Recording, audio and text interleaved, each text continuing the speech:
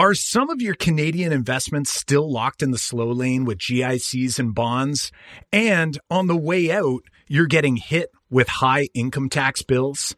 Ever wonder if there's a way to navigate some of these challenges while still keeping your assets safe and secure?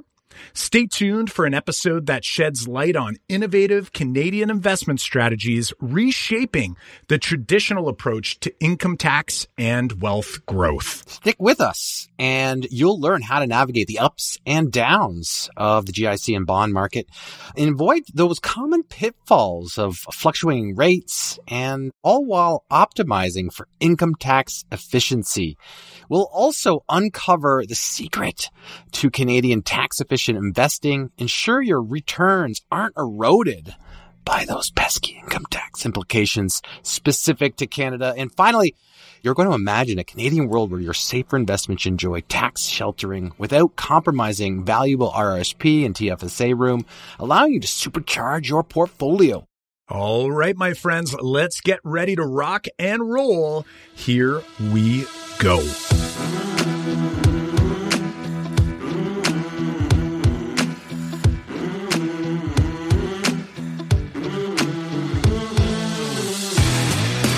Welcome to the Canadian Wealth Secrets Podcast with Kyle Pierce and John Orr, where we help high net income individuals grow their wealth into a legacy that lasts generations through hidden investment and tax secrets your financial advisors won't believe are true. Welcome in, folks, to another episode of the Canadian Wealth Secrets Podcast. We're formerly the Invested Teacher Podcast. So if you were just listening to that and you're like, wait a minute, am I in the right spot? You are in the right spot. We've changed the title just recently, and I think it's a little bit more appropriate to what we've been discussing the whole time anyway. Specifically, we are based out of Canada, so we are talking all about building our wealth through various means. We first started talking about real estate investment, but we talk about so many different ways to build our wealth. We thought it was best to change the name to the Canadian Wealth Secrets Podcast. So here we are, Kyle. Let's get into it because we're going to talk all about GICs and bonds and whether we should be investing or safeguarding our money by putting them into these vehicles, or are there other better alternatives, especially for us high income net worth people? Yes, absolutely. And when we dig into this one, this actually was based on a conversation we were having recently. A lot of people, as you can imagine, as we record this, it's the beginning of 2024. The Fed in the US and the Bank of Canada here have decided to hold rates a little bit longer, which means we're dealing with what many would call very high interest rates comparatively to what they've experienced over these last 5 to 10 years. But historically, they're not that high, but they are higher than typical. And what that's done is that's actually elevated the bond markets and in turn, some of the GICs that are available. For those who are unaware, if you're a US listener and you're now listening to this new Canadian Wealth Secrets podcast, GICs are like our investment certificates that they're like CDs in the US, but here they're guaranteed investment certificates, and they're going to give you a specified fixed income over a period of time. It could be 6 months. It could be 12 months. It could be 5 years. They really do vary. And obviously, when interest rates are higher like they are now, people start to look at these fixed assets as a great safe place to store their wealth. And let's be honest, when you look at any sort of investing book, when it comes to the fundamentals, you're going to hear people talking about like a split between stocks and bonds, right? Bonds being those more fixed income, those more secured assets, or at least they're supposed to act that way. If you actually buy bonds, we can go into a completely different rabbit hole around how bonds aren't always safe. However, what we're really digging into here is the actual interest that's being generated from these secured assets. So when we look here as Canadians into GICs, they're definitely attractive because they're pretty basic. They're pretty easy, right? I'm going to hand over a specific amount of money, right? So John, you're the bank. I'm going to hand over $100 and you're going to give me, and right now, as of this recording, we, for example, here at Windsor Family Credit Union, we'll put the link to these rates in our show notes. Windsor Family Credit Union, I found, was offering some of the highest GIC rates, but noting that they were like specials, almost like get in the door specials. The highest I see here for a 1 year is 5.9%. So you're looking at that going like, wow, that's amazing. 5 year is 4.5%. Now, some people would be like, but wait a second, I thought rates are high. Mortgage rates are around 6%. Why can't I get my 5 year GIC rate to be at 6%? Well, what this actually means as we look further into the future, what it's suggesting is that the bond market is telling us that they're anticipating that rates will actually start to decrease over the next 5 years. So that's what that's saying. Does it mean it's going to happen? No. But as investors, banks are investors, they're looking at this and going, okay, how can we bring as much money in the door? And then how can we then take that money and lend it back out to other people at a higher rate? So what they're saying right now is they're like, listen, if you give me $100 for 1 year, in 1 year's time, I'm going to return your $100, but I'm also going to give you this additional interest, which they have posted here as 5.9%. So you're going to get $5.90, right? You could scale this up if it's $100,000. Now you're getting $5,900 back.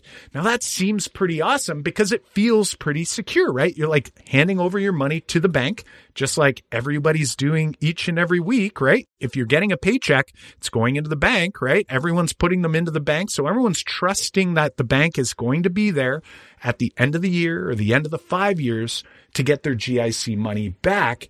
However, we're going to discuss here and unpack a little bit around how maybe GICs aren't necessarily the best fit for that chunk of your investment nest egg that you're hoping to keep in a secured sort of income generating asset like a GIC. All right, Kyle. So let's dive in here a little bit because I think before we get into the nuts and bolts of deciding whether a GIC is the best option for this chunk of money and whether there are other options, let's first kind of talk about comparing GICs to stocks, to thinking about our portfolios, to other vehicles as well. Because I think what we're saying here is that if we're going GIC, I'm thinking I want this to be secured. It's guaranteed. This is not money that I'm playing with. This is money that I want to secure for the future. So maybe it's money that I want to put away for a long time. Maybe it's part of my retirement, or maybe it's this money that I don't need to touch for a while. It's not money that I'm willing to put in the stock market. Let's say that. Like you think about, there's an article that we pulled from MSNBC. We'll put that link in the show notes as well. They're talking about what's the amount of money we should be investing anyway. How much should we be putting over in GICs, or how much should we be putting in the stock market? There's this 50-15-5 rule, which helps you think about how much you should be putting away. 50% of your income is covering your expenses. Like, hey, I'm not going to touch any of that. I got to pay all my bills. I've got this 15 part of the rule, which is like 15% of my money should be going towards investing. And that can be your pension, but that could also be your stock portfolio. It could be your GICs, and it could be other forms of investing, your RSPs, your tax-free savings accounts here in Canada.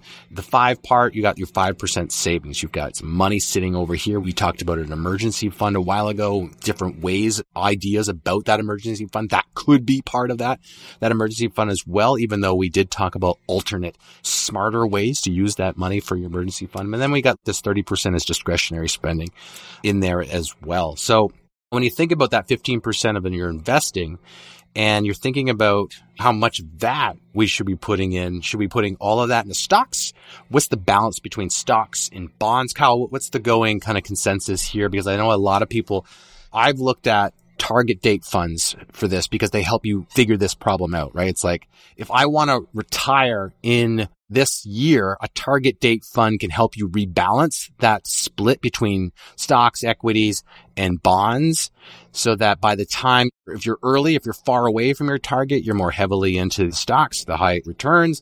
But then as you get closer, it's rebalancing towards this safer part of the GICs and the bonds and that area. So it automatically does a little rebalance for you if you go with a target date fund. But if you're not, if you're managing your own, you've got to figure this out. Yeah, absolutely. And even just to push on this 50-15-5 rule, it's a really helpful rule, I think, for those who are earning enough income. So a lot of people listening to this podcast are likely earning enough where 15% is a significant amount. However, for those who are in lower income brackets, 15% in investing, unfortunately, just isn't enough for them to actually create sort of that nest egg that they're going to require for retirement. For those people, though, that are earning $100,000, $200,000 and beyond a year, 15% is probably more than enough. But I would also argue that I would encourage that 15% actually grows with your income, meaning, hey, if I'm earning $200,000 a year, $250,000, $300,000 and more a year, that actually you don't want to just commit to 15%. You actually want to be committing to much, much more, because otherwise we're going to let that lifestyle creep kind of take over, right? That inflation. And the problem is if you're only doing 15%, even if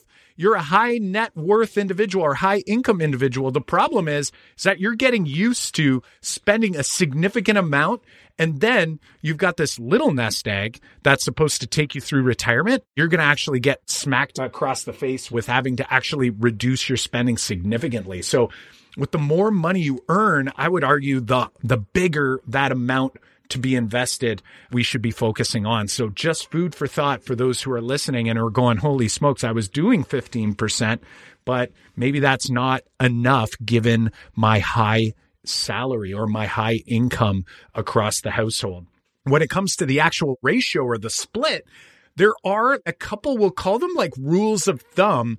But mostly what people tend to do is they tend to say, like, listen, when you're younger, you could be more risk tolerant and therefore you have more time in the market and you could have a higher weighted stock portfolio. And some have even thrown out this idea of like, hey, take 100. Let's pretend that we're all going to live to 100. Let's subtract our age from that. So if you're 40 years old, what they're suggesting is you're going to have a 60-40 split of stocks is 60, and then bonds and other sort of fixed income. I say fixed, bonds aren't necessarily, it's a fixed income, but the values go up and down depending on how long you hold them for.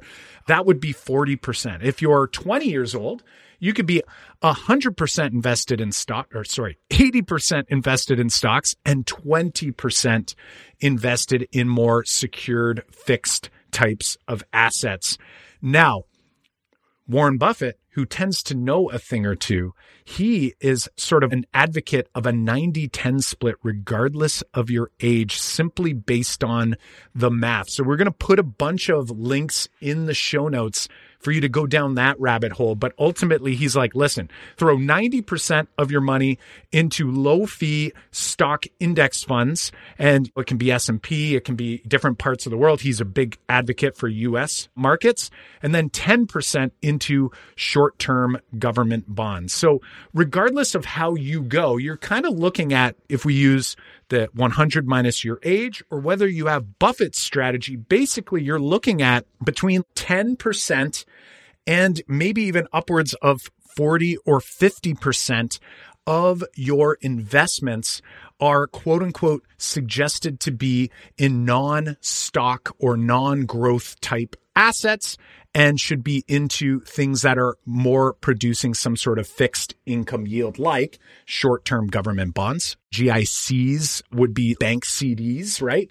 And really what we want to talk to you about today is not about the stock part of your portfolio. We want to talk to you about that 10 to 40 or 50%, depending on your age and what you think is best for you, where you might consider putting some of those funds in order to get a more predictable outcome And ultimately, really just almost a set and forget sort of strategy where you can still feel good that you have a ratio that makes sense based on either what Warren's saying or what this 100 minus the age rule is saying and what many other investment advisors are saying from across the board.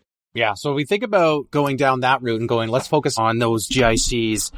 And if we start with, is that the best place for our money? So we often want to take, and the purpose of our podcast is to think about can we save tax? I think, Kyle, you did some number crunching. It's like, if you literally have a 2-teacher income household, you're like in the top 2% of families across Canada. You're considered a high income family. So it's like, if you're making more than that, then you're also a high income earner in a higher income family and a net worth. So it's like, when we think about that, when we think we're high net worth families or individuals, we want to go, well, it's actually easy. Instead of making more money, if I want to make more money, it's actually easier, right, Kyle? To save on tax, right? So it's like, that's the purpose of what we want to talk about as much as we can. It's like, how can we save tax? So that's always a lens we put on any sort of investment or any sort of discussion about money, where we can put it. So think about this. If I've got GICs and I want to put my money into a GIC, first, if I go unregistered account, so I'm not talking about tax-free savings account or an RSP, you're putting after-tax dollars into those, and then that's going to grow in those GICs, but then you're going to pay tax on the interest in the amount that you make at the end of that, right? So you're putting or after tax dollars. You're at probably your highest income tax bracket right now. It's going to go in there. You're growing. Let's say it's at that 5.9%. That money's going to come out. That $5.90 that's coming out, like you said before, Kyle, you're going to pay tax on that capital gain. The other way is like if you put it in registered funds, right? So if I go with RRSPs or tax-free savings account, then depending on where I put the tax in. So do I pay the tax because I'm putting in after-tax dollars in an RRSP? I get that save on that tax. I get that tax rebate right there. Now there's a cap there, right? I can't just put all my money in there. I can't just I have to maintain the caps. Same with the tax-free savings account. I get to put it inside that container over there. It'll grow and I don't pay tax on that gain instead, but I used after-tax dollars. So I did pay tax somewhere. Most people I think Kyle is like, you can't get away from it, right?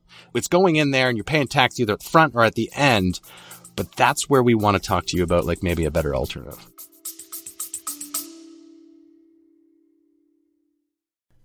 Hey there, Canadian Wealth Secret Seekers. If you are an incorporated business owner who wants some clarity around how your corporation can provide you a better option for tax sheltering than the RRSPs that you've been socking away, we should chat. For those whose annual retained earnings are significant, we have some even more beneficial, unique, and compliant strategies to supercharge your personal income while growing your net worth at the very same time. Learn more on a quick discovery call by visiting CanadianWealthSecrets.com/discovery. That's CanadianWealthSecrets.com/discovery to book a short call to speak with us today. Absolutely. And I think it's really important. I want to really, really rubber stamp this idea of paying more attention to how we are being taxed is really important. And that is, like you said, John, it's like a lot of people have sort of written off this idea that they're just like, well, it is what it is, and I'm just going to let it happen. And the reality is that it's a poor approach, because ultimately your decisions that you make on where you make investments, what investments you make, and the implication it's going to have on you it really does matter. So for example, one of the challenges, some people might be like, well, listen, I'm going to put my 10 to 40% of my portfolio in these safe income producing bond-like assets, and I'm going to put them in my RSP or in my tax-free savings account so that the interest earned off of them is tax-free. amazing. Like, that's awesome. But it's such a low amount that you're not saving that much money. What I'm looking at is I want those registered accounts to be where I see the most growth, especially my tax-free savings account, right? Because the money's already been taxed that I'm putting into it.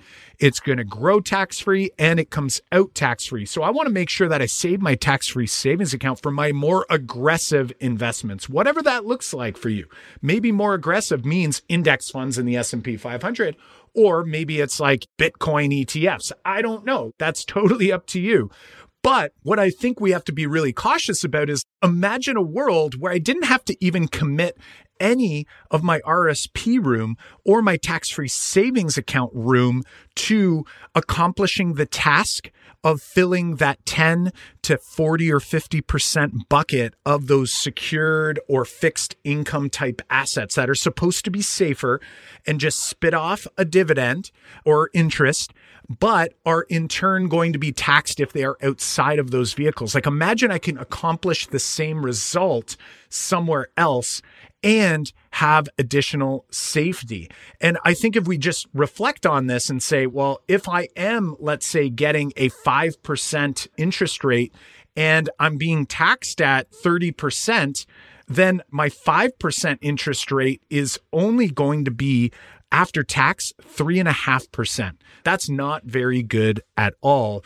And I would argue that GIC rates go up and down so much that it's like, well, what's your plan after rates start coming down again, right? So, I mean, we look at the 5-year pricing and it's suggesting that over the longer term, we're going to start to see rates coming down. And a lot of economists would agree with that end of 2024, we'll probably see some rates coming down. If we look historically, rates usually spike down as well. So they don't just slowly come down. They usually come down aggressively because what happens is that we're looking at trailing data. I say we, the Bank of Canada is looking at trailing data and they're like, oh, there's still inflation. There's still inflation. There's still inflation. Then they reach the goal. They hold for a bit, which we have been holding. And then what they find out is they've actually gone too far. Right? So the economy starts to break. And then what do? They pull the rug on interest rates and interest rates start to flop down. So you might have got lucky and put some money into GICs now to get some of those returns. But when that 5-year GIC comes due, where are rates going to be then? Are we going to be looking at a 3% GIC rate? Are we going to be looking at a 2.5% GIC rate? And is that what you were really after? And I would argue that that just feels like a lot of work, despite the fact that it is going to safely hold your cash and allow it to grow a little bit to try to keep up with inflation. Let's be honest, a 5% interest rate, especially after tax when it's coming out at 3.5%, that is below the historical average over the past, I think it's 40 to 50 years. The historical average inflation rate's around 4% in Canada. That's typically where it's at. We want to be at 2, but typically we're kind of like hanging out around there. You're not even keeping up with inflation here. So sure, your money's safe, but it's still eroding. It's just eroding at a smaller amount. Imagine if we could take some of these funds that you were going to put into something super safe, if we could do that as well, save the room in our RSPs and our tax-free savings account and accomplish that task through another means that also produces not only a tax benefit, but also some other, we'll call them goodies, the cherries on top, in order to ensure that we're able to maximize what happens to this particular chunk of our investment portfolio. Yeah. So Kyle, what would you say is that solution? Like, I think we can go down that path right now and go, hey, let's look at that scenario. Let's talk about what we should be doing instead. Yeah, absolutely. And I want to clarify before we get in, I'm going to essentially just say the conversation I had recently with someone that's actually close to me and my family. We were having the discussion. They said, we're thinking about putting some money in GICs. The one thing I want to really be clear on here is that if your goal for buying a GIC is so that your money can sit until you need to use all of it in a year, a 2, 3, whatever it is. Maybe it's a car purchase or maybe it's something else. And you don't anticipate to have that money afterwards. Like, you're going to take it back, take the interest, and then you're going to be putting it out there. You're going to deploy it into something. Then this might not make sense for you. But I would argue this particular individual was like, I have this big chunk of cash that I want to know is not going to go down in value. I also don't want it to just sit in a bank account doing nothing. So for some of you who are listening and have listened to multiple episodes, you might know where I'm going with this, and you might start thinking, wait a second, what did Kyle and John say we might do with that money that sits in a checking account as our emergency fund, for example? And if that is you, if you're thinking that, you're absolutely right.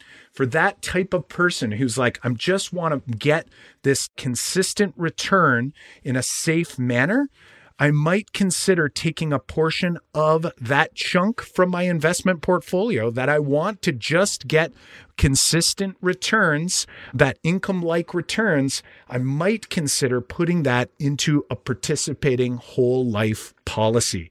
So for me, I don't own any low interest generating assets like GICs or anything like that. Instead, what I do is I actually put that same amount of money into a participating whole life policy to do the same job. And the reason I do that is because over the long term, I know a few things. One thing I know for sure is that the companies that we're using are insurance companies that have been around for 50, some 100 years here in Canada and have never, ever gone out of business, right? So there's that one thing. That's the same sort of thing we have with our banks. We know that our banks are strong here in Canada, so it's not really a concern of mine. I know some people are fear mongers. I'm not, but I've got this insurance company that's going to take this money and they're going to contractually guarantee that my money will not go down in value over time. Now, some people are like, wait a second, what if I cancel my policy in the first year? It would go down in value. And the answer is yes. Just like if you wanted to go to the bank and you wanted to get your GIC money back in year one, when it's a 5-year GIC, you've got yourself in a pickle. They're going to say, well, some of them are going to say, sorry, we don't have it. It's invested. You're not getting it back yet. Other people, other scenarios, they might say, okay, here's your money back. You're not getting any interest. Maybe there's a penalty, whatever it is. To be honest, I've never bought a GIC, so I don't even know what that's going to look like or sound like because I do this strategy instead. And when I put it over here into this policy, I know that if I stick with this policy and I let this thing go, as we enter the year 6, year 7 and beyond, the average growth of the value of cash that's building up in this policy is going to be in the 4 to 5%-ish range. And the beauty is that it's all happening completely tax sheltered. So it's like I've created my own little tax sheltered little place to put this money instead of me taking that same money, putting it into my RSP or putting it into my tax-free savings account, allowing that to take up room in there just so that I can protect myself from the tax on 5% interest on the GICs right now. The other thing that I think is really important for us to think about is, again, we don't know where GIC rates are going to be in 5 years from now, right? The beauty of this whole life policy as a strategy for those fixed secured assets that you're looking to grow at a low rate of return, but make sure that it never goes backwards. If I do that with GICs, I don't know what those rates are going to be over time. Whereas over here, I can't guarantee what the rates are going to be over time, but I can look back to the history and I can see that consistently you're getting pretty significant returns and all tax-free. Yeah, totally. And then not to mention some of the other benefits we've talked about in past episodes, that as that cash value grows year to year to year, you have access to that, right? You can say, you know what, I need to go use that money or go make this purchase, or I can invest in this real estate investment, or I could put it in the stock market over here if I choose to. You can supercharge some of these things like in our past episodes we've talked about. Now, you're not going and taking the money physically back. You are borrowing against that collateral and you're getting a policy loan and you can go off and do that. So we've talked about that many times. It's almost like you have access to it, but you do get to utilize the cash value that's been building up in there. Whereas in a GIC, you can't borrow against that. You can't go to the bank and say, hey, I want to borrow against my GIC. They're not going to allow you to do that. The other thing, depending on how long you've had your policy rolling, you could be in the accumulation stage, but also you could be in the withdrawal stage where it's like you get to a point where this money has grown over time and you're like, you know what, I need this money to live now. And now we can start withdrawing again against the value of that cash value policy loan, taking it out. And then the death benefit, right? The other benefit there's a death benefit. And by the time, let's say you continually withdraw, as long as you've done the number crunching, right? And this is why you have an advisor like Kyle here to kind of like guide you through that process. You're going to figure out what's the right amount so that you never run out of money. And then the death benefit can cover that loan balance and you get to utilize the money tax-free. That's another benefit of doing this strategy versus every 5 years putting your money in a different GIC.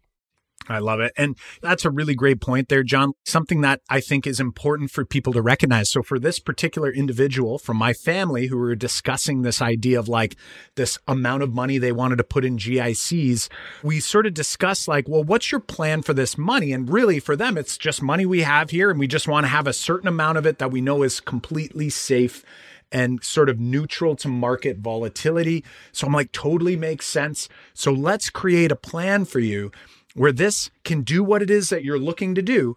And then ultimately, when the time comes where you may need it, because really, this couple in my family was saying they don't need the money right now, but they want to make sure that they have that money if and when they need it, right? So when it gets to that point where maybe they need this money, which is off in the distance, they want to make sure that it's there and that it hasn't been inflated away, right? It hasn't depreciated in value, meaning inflation's gotten so high where that amount of money can't buy as much as it could buy in today's dollars.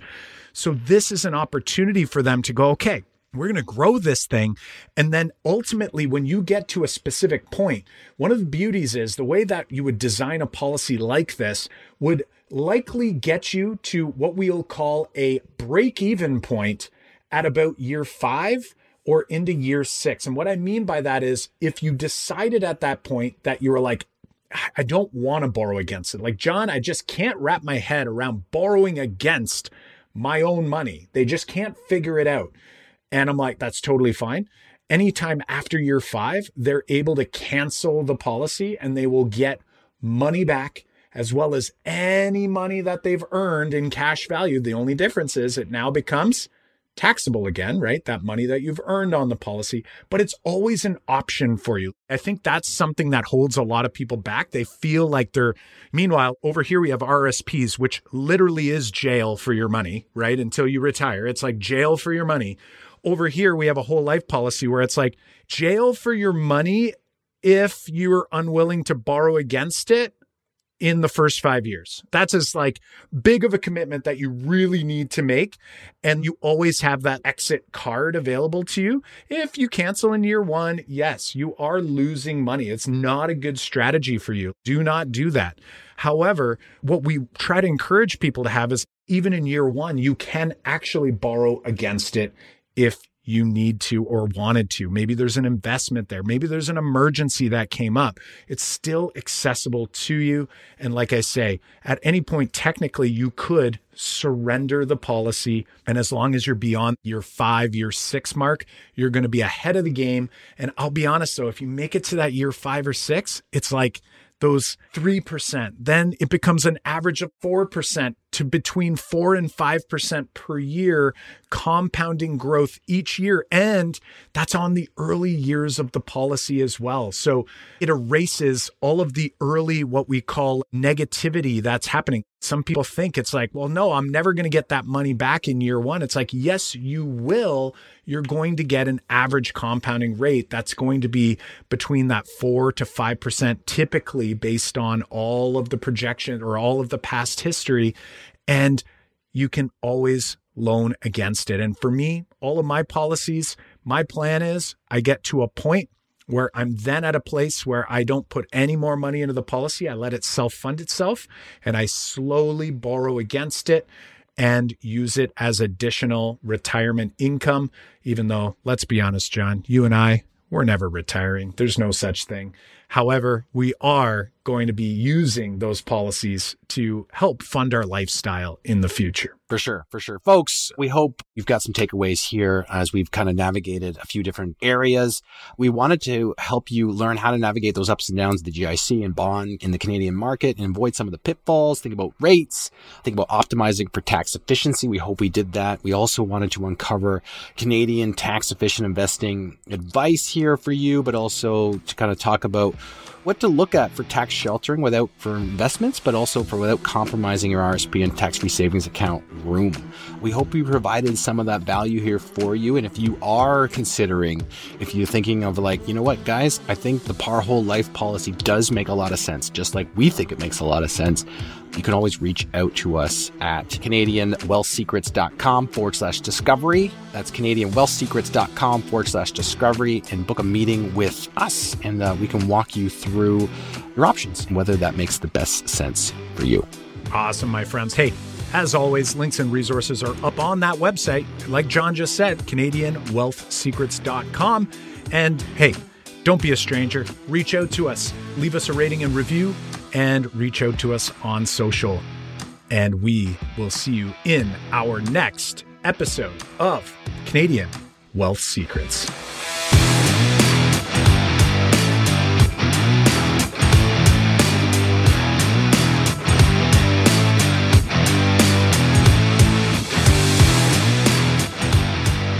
All right, folks, just as a reminder, the information you heard here today is for informational purposes only. You should not construe any such information or other material as legal, tax, investment, financial, or other advice. John is a mortgage agent with BRX Mortgage. That's Bricks Mortgage, license number M23006803. And Kyle is a licensed life and accident and sickness insurance agent and financial advisor with the Pan Corp team, which includes corporate advisors and Pan Financial. Hey, Canadian Wealth Secret Seekers, I'm happy to tell you that it's working. What, you ask? Well, we've been asking you to do us a huge solid and share the podcast in the same way it was shared with you, and it's working. We've been in the top 100 business podcasts on Apple Podcasts for over the past few weeks, and we're sticking. And that is all thanks to you. Thanks again, and if you haven't yet, leave a rating, a review, and keep on sharing.